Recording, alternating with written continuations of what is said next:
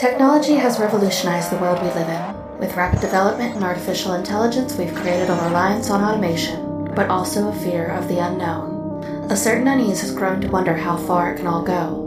Will technology misuse our information, make our jobs obsolete, or even surpass us? With the human race bound to the frightening power of machines, will there come a time where we will all have to submit to technology terror?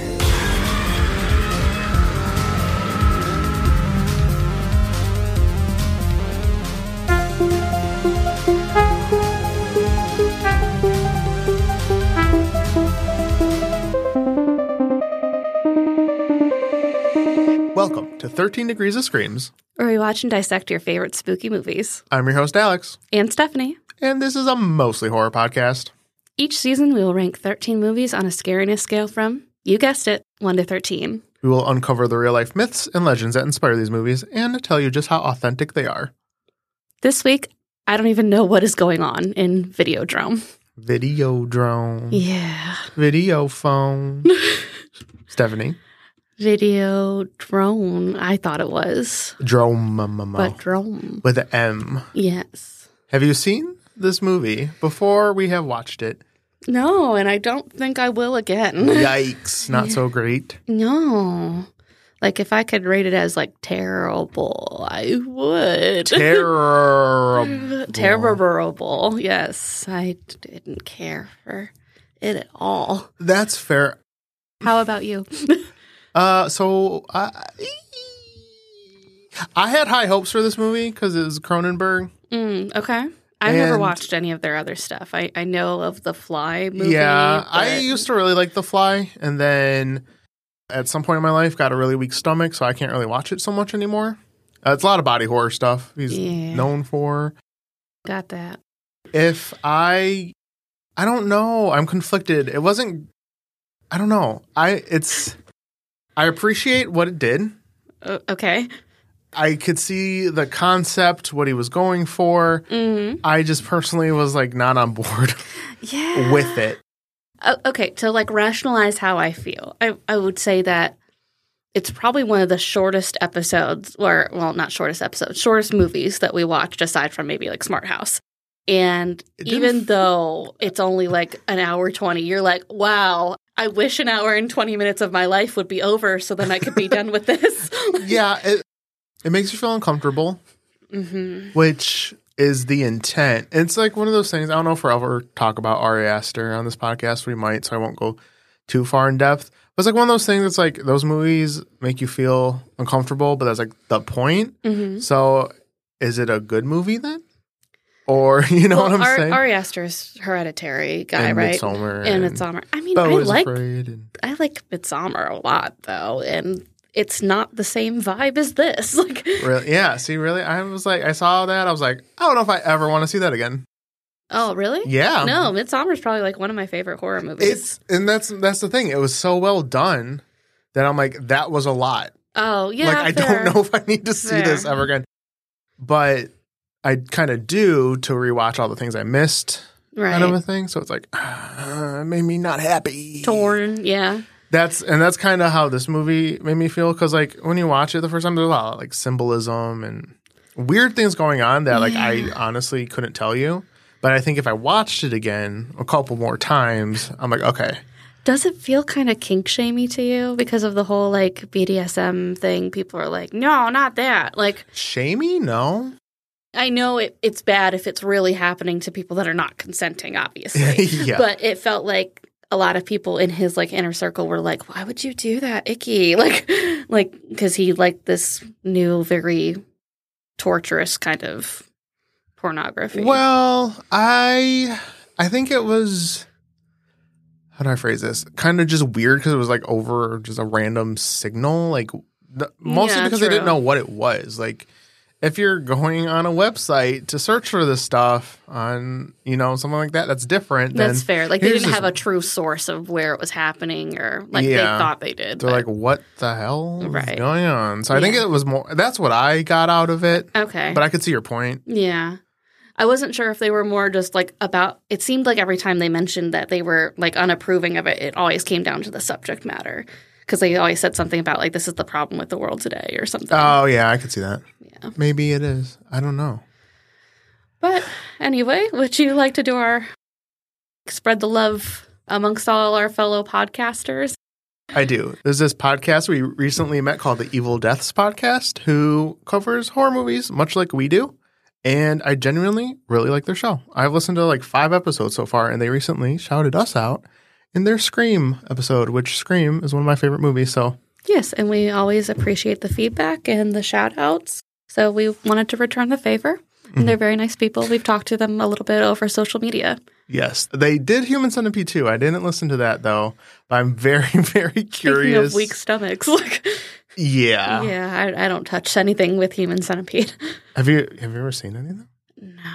Like, this is very off topic compared to what we're going into, but I heard that like the cast and everybody was having a great time because all of the excrement and stuff like that was like a chocolate kind of thing.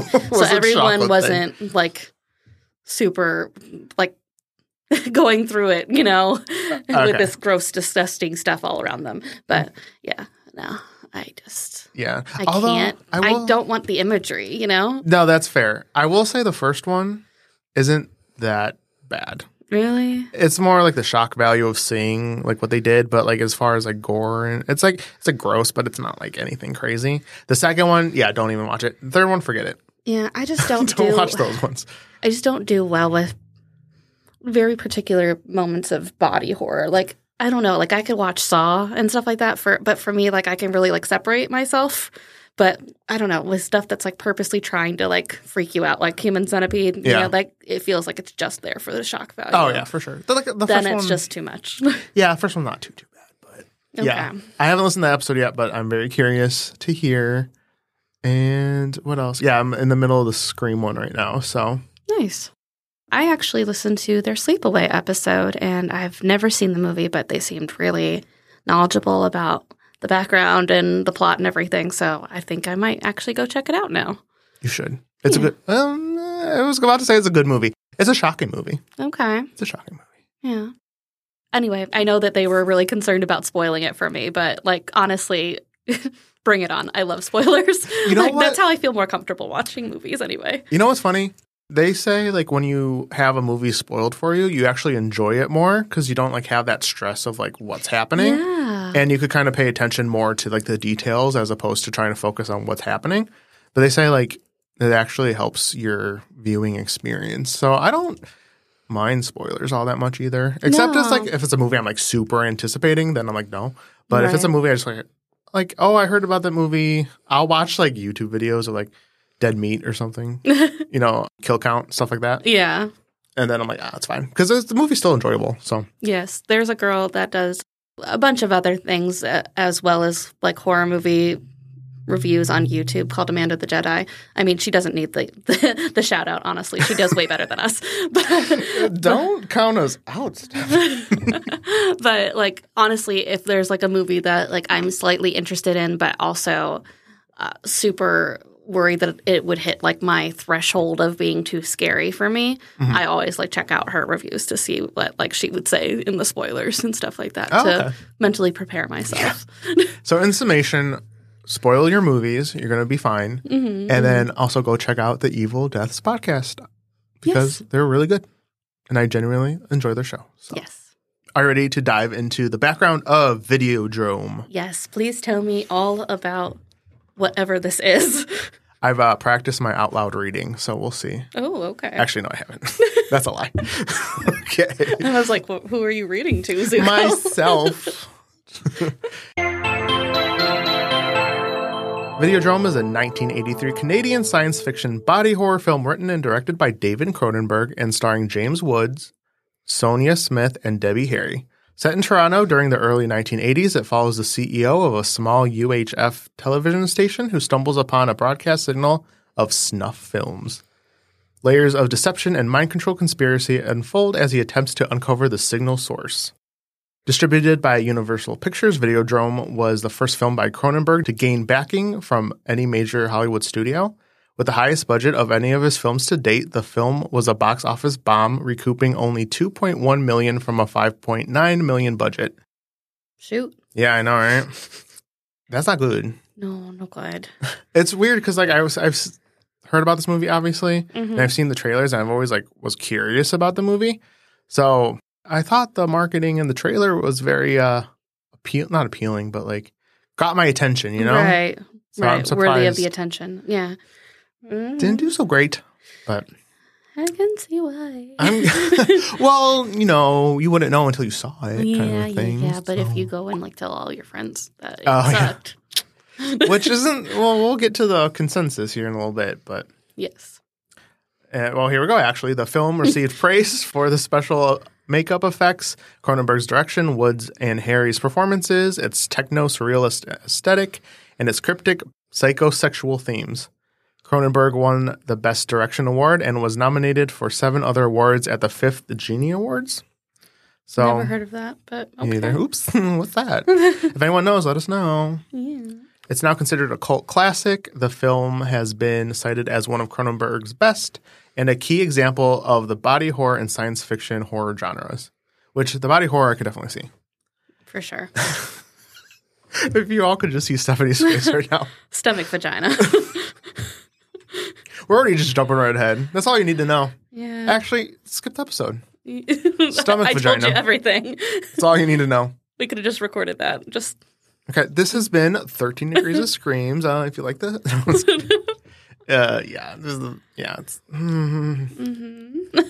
The basis for Videodrome came from David Cronenberg's childhood.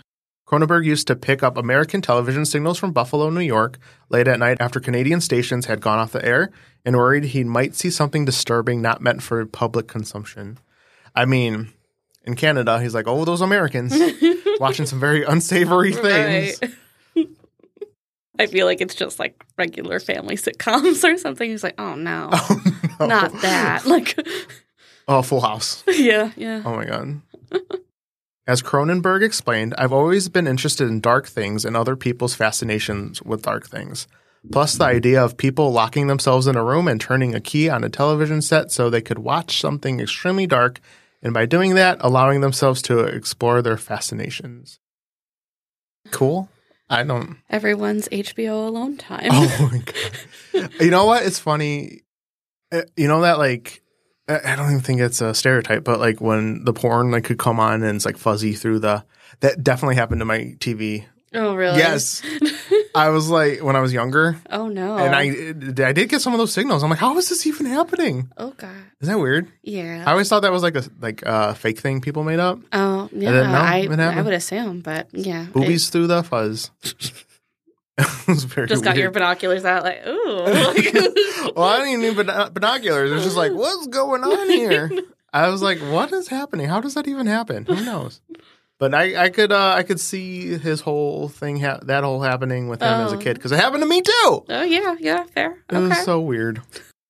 Cronenberg watched Marshall McLuhan, I think is how you pronounce it, who Oblivion was based on, and McLuhan later taught at the University of Toronto while Cronenberg attended it, although he never took any of his classes.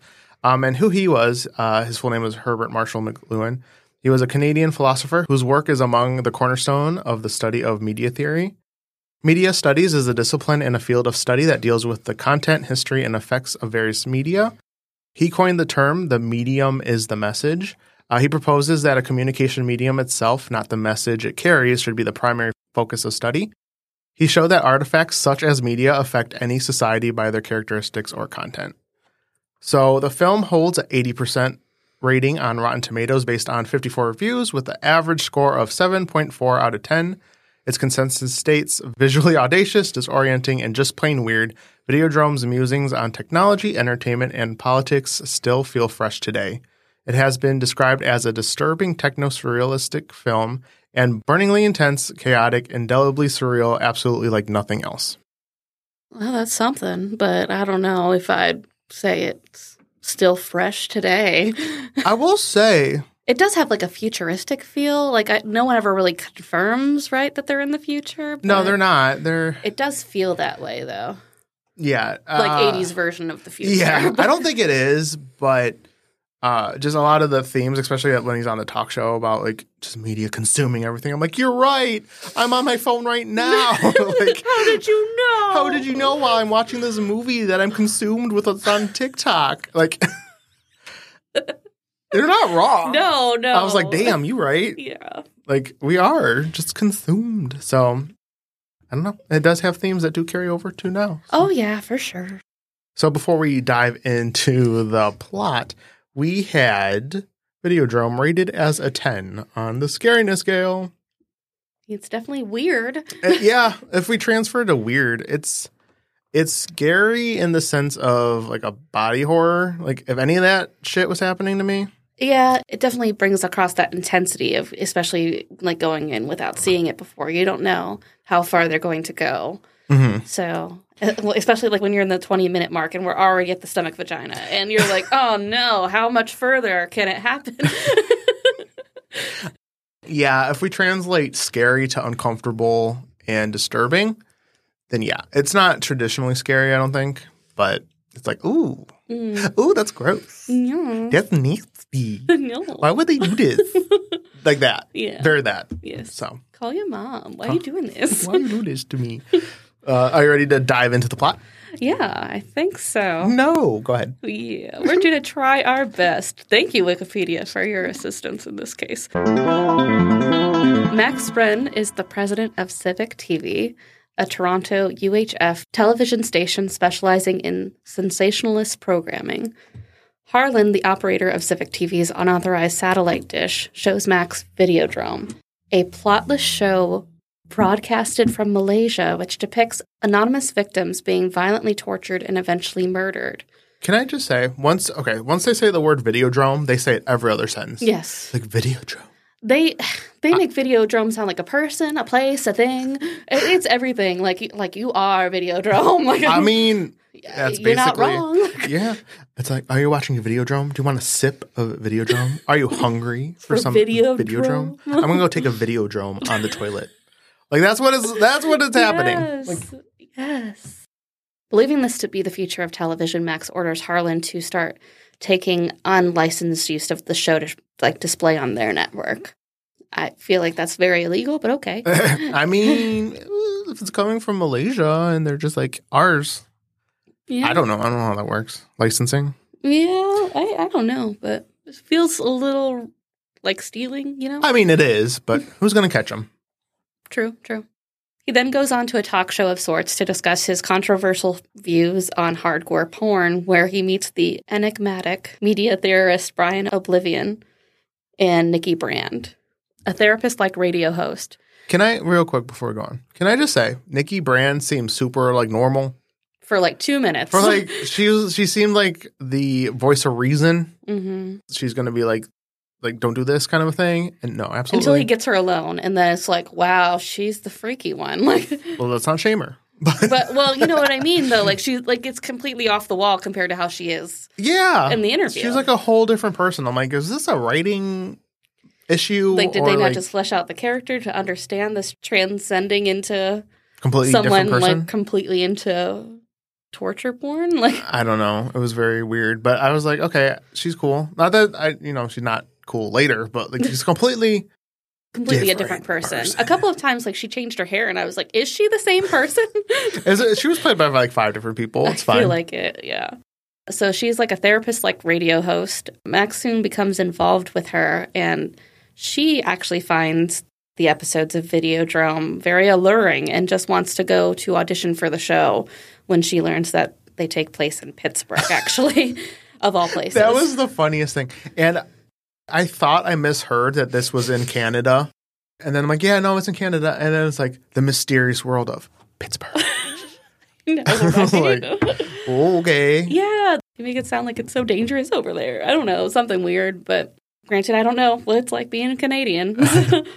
So she goes out to audition and she just never returns. Okay. Bye. We know what? We never really said what's happening on the screen. It's just like someone in a really gross looking room. Yeah, with like water and like brick all around. Like, you don't know if it's Not like even brick. It's like It almost reminds me of like a sewer, but huge, like a big square sewer, and then they have like a red light over it. So it's, I don't even know. The walls look like clay almost. Yeah, there like you go. Gooey. Yeah, I think they described it as a clay That's room. what I thought. Okay. But then there's water running between them, but then there's always, well, like on the floor, obviously. And I mean, you know how far this movie can go. It could be somewhere else, but it's in Pittsburgh. It's fine. This is normal Pittsburgh. Yes. And somebody is typically being whipped or beaten basically by another person in the middle of this water in this room. Yeah. And it's just, Max thinks it's super alluring because it's not like it doesn't have a plot. It just gets right to it. It's like just right there in the middle of and beating this person. Nikki's like, hell yeah. Yeah. And she's like, this is cool. And then she like puts out a cigarette on herself. And did you see like the sensual ear piercing scene? Like where he was piercing her ear and then putting it in his mouth in between piercing? Yeah. I was like, what is this? This is unsanitary. Yes. You're going to get sick. Is that why it's so exciting? Because it's unsanitary? It's pain. It's masochistic. I guess. I don't know. But they think it's fake. I don't know if Nikki thought it was fake. I think she was hoping it was real. Yeah. She's like, yeah. But I don't know. She wanted to audition, so that sounds like a show, you know, where, you know, I don't know. Whatever. It doesn't really matter because the show is weird. This whole thing is weird. So Max contacts Masha, and she's a softcore pornographer that offers to be his agent if he wants to make a bunch of softcore porn with her. Or is that what she was? I guess. The older lady? Yes. Oh. I did not know that, but she had brought him like a version of softcore porn called Apollo and Dionysus. Oh, that's right. Yep. So I thought she was more of an agent rather than like the actual pornographer. Granted, I don't know what all those titles entail. And he sits down and tells her about Videodrome because he can't shut up about it. Like he tells everybody on the street about Videodrome too. And even people in that interview when he first meets Nikki and Dr. Oblivion. And he wants Masha to find out the truth about Videodrome. So through Masha, Max learns that not only is the footage not faked, but it is the public face of a political movement. And Masha further informs him that Brian Oblivion knows about Videodrome. Okay. All right. What's weird about it is he's like so obsessed about this thing, and like deep down he knows that there's something more to it. Because like if it's fake, it's just like, okay, that's what it is. Like, right. What's the question here? Like it's just someone being beaten up. Like, okay, end of story. But like he's like, no. What is it all about? I have to know, yeah. So, like, obviously something was like, this is more than... I don't know if it's the whole, like, it takes place in Pittsburgh that bothers him and gets it... Because he hasn't, like, started hallucinating or anything yet. He's just like, in Pittsburgh. America, explain. I need to know. America, explain. If it was happening in Malaysia, that's fine. That's them over there. But yeah, once you found out it's in Pittsburgh. Maybe because it was so close. You know? It's just like, hop over the pond. Maybe. You're pretty close. Sure, we'll say that. It's more tangible, you know? It's like in his backyard. True. Okay. So Max goes to track down Oblivion to a homeless shelter, which I didn't know that was what was going on. Anyway, it's a bunch of homeless people sitting in these cubicles just watching TV with like this odd expression on their faces. And I guess apparently they're encouraged to do this, to watch like sessions, marathon sessions of television. Sounds like my everyday. So. Yeah. Netflix? Yeah. It's not that big of a deal no more. Okay. Right. I guess this is like another symbolism of how media is destroying us. Like they even invite the homeless to come watch TV. So maybe. I don't know. My stupid little brain is like, what's going on? Like, yeah. I mean, I have to really thank our friend Matt that watched this with me. Like Charlie would never be able to stomach it. And half the time I'd be like, Matt, what is happening? Really? Yeah. We just needed Matt on this podcast. Yeah. Explain the movie to us. Yeah. There's a fine line between profound and pretentious. Mm-hmm. And like some of this movie, I'm like, what are you even going on about?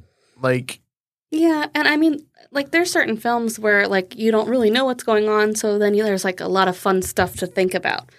this didn't do it for me. Like, as soon as it was over, I was like, good. Don't want to be thinking about that anymore. I know. And not to say this movie's pretentious. That's not what I meant by that. No, it's... But for me, again, who's just like, I watch movies for enjoyment and like, not to say I don't like movies that make you think. That's not what I'm saying. But I was like, I don't know what's happening. And at some point I check out. I'm like, I don't know. Yeah.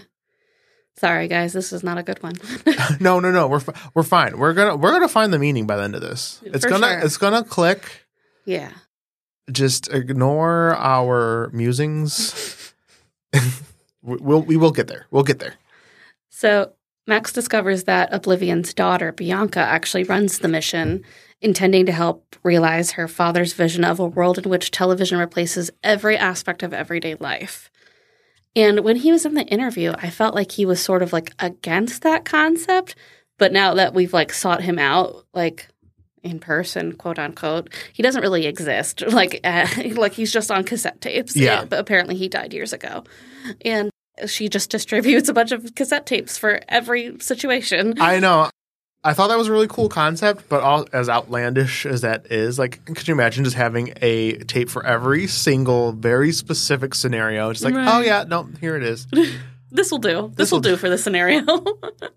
It will get close. Yeah. But, yeah, he did. Yeah. And all his responses are on tapes, so. Yeah, so, but I guess when they played the tape during his interview, I thought, like, they were just broadcasting him, but it was actually a tape in the interview.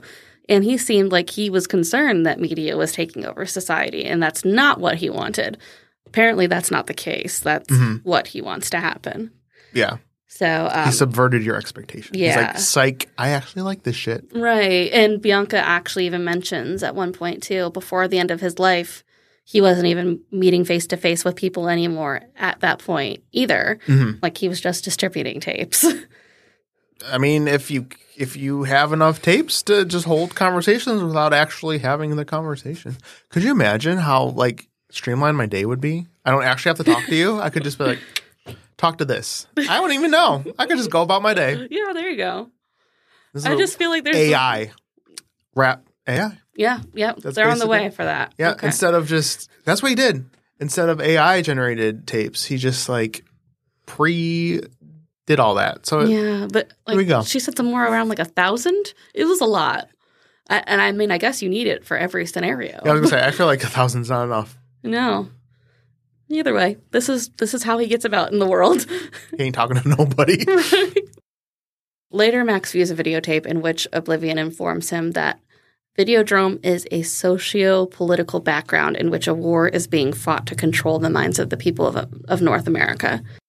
And during this tape, too, like, we're just, like, skipping past that in Wikipedia for some reason.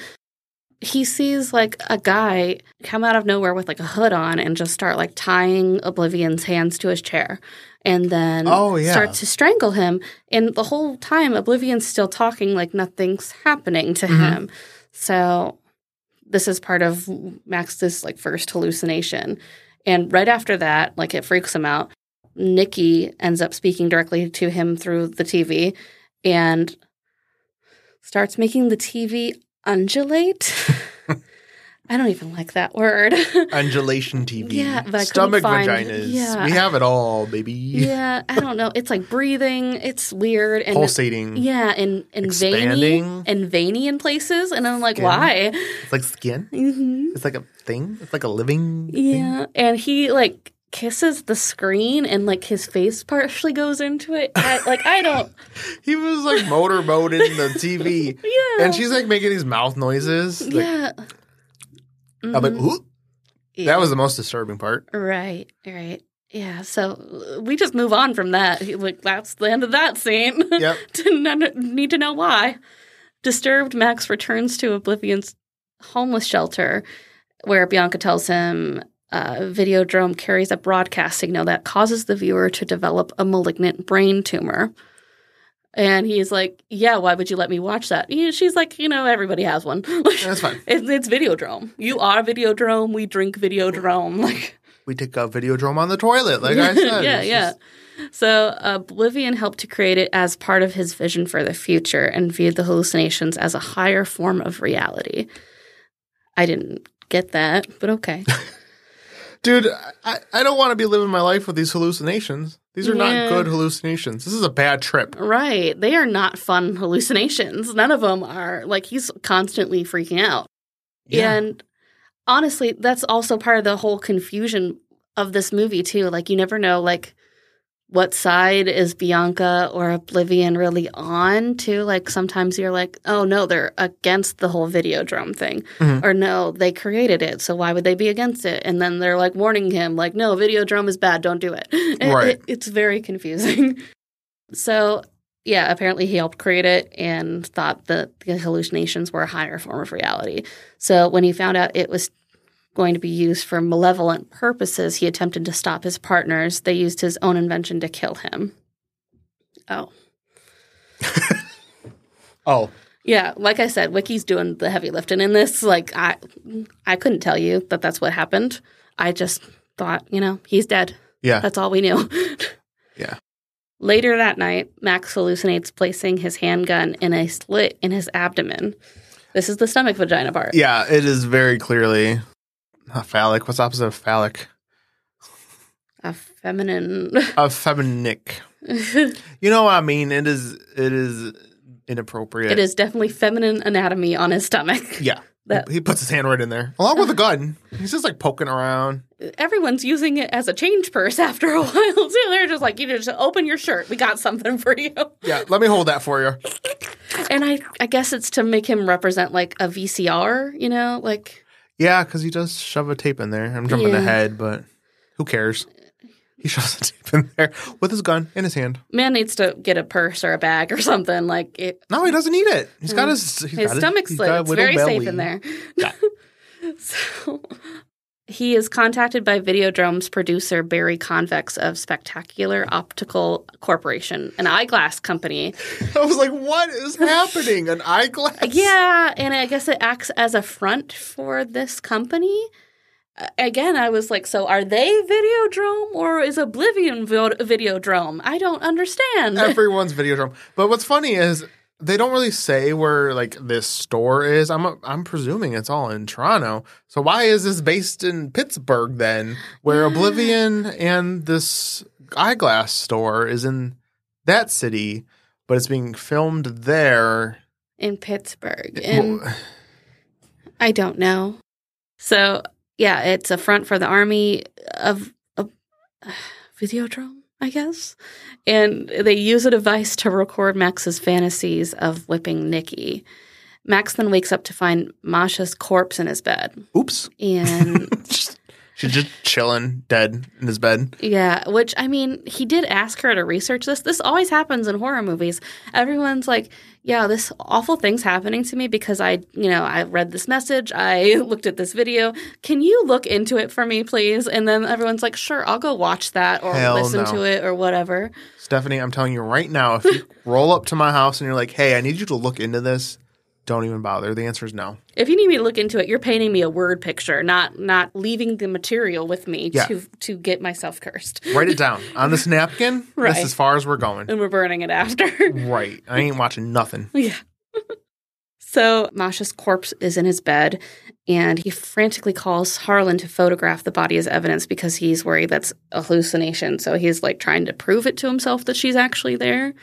But, Harlan comes and he's like, yeah, nothing's there. I think it would be weird if I just photographed your sheets and your pillows. And he's like, no, something was there. And he's freaking out. And Harlan's like, yeah, but this is way too early for me to be coming in doing these crazy little house calls. Mm-hmm. He's like, I'm not getting paid for this shit. Right. It was weird. So he says that he will meet him in the studio in an hour or wherever they're doing their little broadcasting station where he's pulling these Videodrome films, and he'll explain everything that's happening. So he wants to use the latest Videodrome broadcast to show Harlan that, like, it's real, like, whatever it is, like, it's making people hurt people, and he whipped Masha in the last Videodrome, and... Or did he whip Nikki? Well, he thought he was whipping Nikki, but I guess... But it cut, even in the Videodrome episode, it turned her around and you're only looking at Nikki's face, but then it's Masha. So I guess from the back, he's assuming the whole time she's Nikki. And then he wakes up and he's like, oh, must have been Masha. Yeah. Yeah. Very that. So he wants to use this recent broadcast to prove to Harlan that it's really happening. But Harlan reveals that he's been working with this glasses company and subjecting him basically to Videodrome the whole time. Bitch. I was like, are you kidding? Harlan? Yeah, so I guess it's to help their cause to end North America's cultural decay by giving fatal brain tumors to anyone so obsessed with sex and violence that they would watch Videodrome. So now it's against America. Yeah. Fair. But what? Okay. You look exhausted. I am. You look tired. I am. Do you need a nap? Kinda. We need to take a break. Yeah, just give us a beat. Let's take a power nap for 5 minutes. Okay. No, I wouldn't be any better after that. So Convex then takes another brainwashing Betamax tape into Max's torso. I don't know where Betamax is, but it's like another Videodrome tape, something to also keep on triggering more hallucinations, more whatever to get what they want out of their cause. So, they put it in the stomach vagina. Yeah, Yes. so a Betamax is a consumer-level analog recording in cassette format of magnetic tape for video, so it's a VHS. Thank you. Under Convex's influence, Max murders his colleagues at Civic TV and later attempts to murder Bianca, who manages to stop him by showing him a videotape of Nikki's murder on the Videodrome set. Is his hand a gun yet at this point? We're close. Oh, we're not there yet? Well, no, if he murders the colleagues, yeah. So his hand is the gun, though. Yeah, okay, so That's a very important part, I feel. Well, yeah, because remember, after he sticks his gun in the stomach vagina, we're going to get, flagged for saying vagina too many times, I feel like. We're marked as explicit. It's fine. True. Anyway, so he sticks his gun in his stomach vagina for safekeeping. For later use. Yeah. And then he brings it out, and it starts trying to, morph into his hand, with, little nails. It's, starting to become part of his hand. Mm-hmm. He's like a guns akimbo. Have you ever seen that movie? Mm-mm. It's kind of a funny movie. It's Daniel Radcliffe. He's like an internet troll, and somehow he gets cursed with these guns being part of his hands, and then he's just running around trying to stop these people from kicking his butt and stuff like that because they're coming after him, but he's also running around using guns as his hands. And never even heard of it. It's funny. You should check it out. Okay, I'll check it out. So Bianca then reprograms Max to her father's cause, death to Videodrome, long live the new flesh, on her orders. He kills Harlan and Convex. So this is the part where I'm again, it's confusing. Are Bianca and her father part of Videodrome or against Videodrome? They're against it at this, as far as we know, at this point in time, because because they try to get him to kill her. Yeah, the cause that's against it. And then, right. But I guess they're also against it at this point because people are using Videodrome for the wrong reasons, is what they sort of mentioned previously. What's the right reason? It literally causes tumors and has you hallucinate. What's a good reason to use this? The fun hallucinations that are not so fun? I don't know. Is it recreational drug use? Maybe. But if it causes you a tumor, no matter, don't do it. What? Either way, we're on the last paragraph, so almost done here. I know. I feel bad for anyone listening to this who actually understands this movie. Yeah, I'm sure. We're frustrating. I know. They're like, you know what? Fuck this podcast. Oh, please don't be the first episode that you ever listen to us. They're like, oh, Videodrome, one of the best movies ever. No. I'm sorry. Anyway, wanted for their murders as well of those of his colleagues, Max takes refuge on a derelict boat in the Portlands. Appearing to him on a television, Nikki tells him he has weakened Videodrome, but in order to completely defeat it, he must ascend to the next level and leave the old flesh. The television then shows him an image of Max shooting himself in the head, which causes the set to explode. Reenacting what he has just seen on the television, Max utters the words, "Long live the new flesh," and shoots himself. And the TV doesn't just blow up, because at this point, the TV is a biological thing. Yeah, organs, so it's like guts. Yeah, organs and everything flies out of it. Again, it seems like he's part of Videodrome. Again, even though he's weakened it, but it feels like a trick. I feel, it's like a parasite at this point. It's like he weakened it, but now he is also weakened, so he's just all of it. All of it is just he's too consumed at this point, and he has to destroy it from the inside. Sure. Dun, dun, dun. Would you like to hear about television's effect on mental health? No. Yeah. I need a cigarette after that. So, excessive TV viewing has been linked to negative impacts on mental health. One possible effect is the development of depression and anxiety. According to studies, people who watch a lot of television may feel more physically alone and socially isolated, which can lead to anxiety and depression. This effect is particularly strong among people who use television as a way to escape from personal problems. Watching TV before going to sleep can also have an impact on mental health by disrupting sleep patterns, leading to fatigue and irritability, which can contribute to depression and anxiety. Another potential way that TV can impact mental health is through its effect on cognitive decline. Studies have linked moderate to high amounts of TV viewing during midlife to greater declines in cognitive function and lower gray matter volume later in life. Early and excessive TV watching in children may also have adverse effects on cognitive development, specifically in language and verbal skills. These cognitive impacts may lead to decreased overall mental health status, affecting daily life in older age.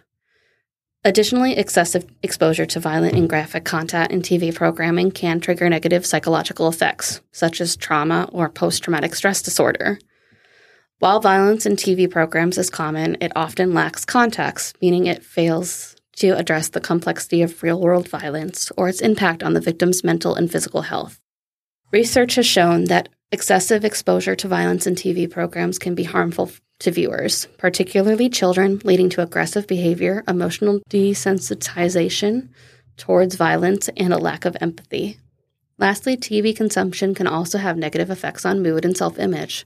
With the rise of TV shows promoting unrealistic beauty standards, it is easy to come away with a negative perception of oneself or what the ideal body or life should look like.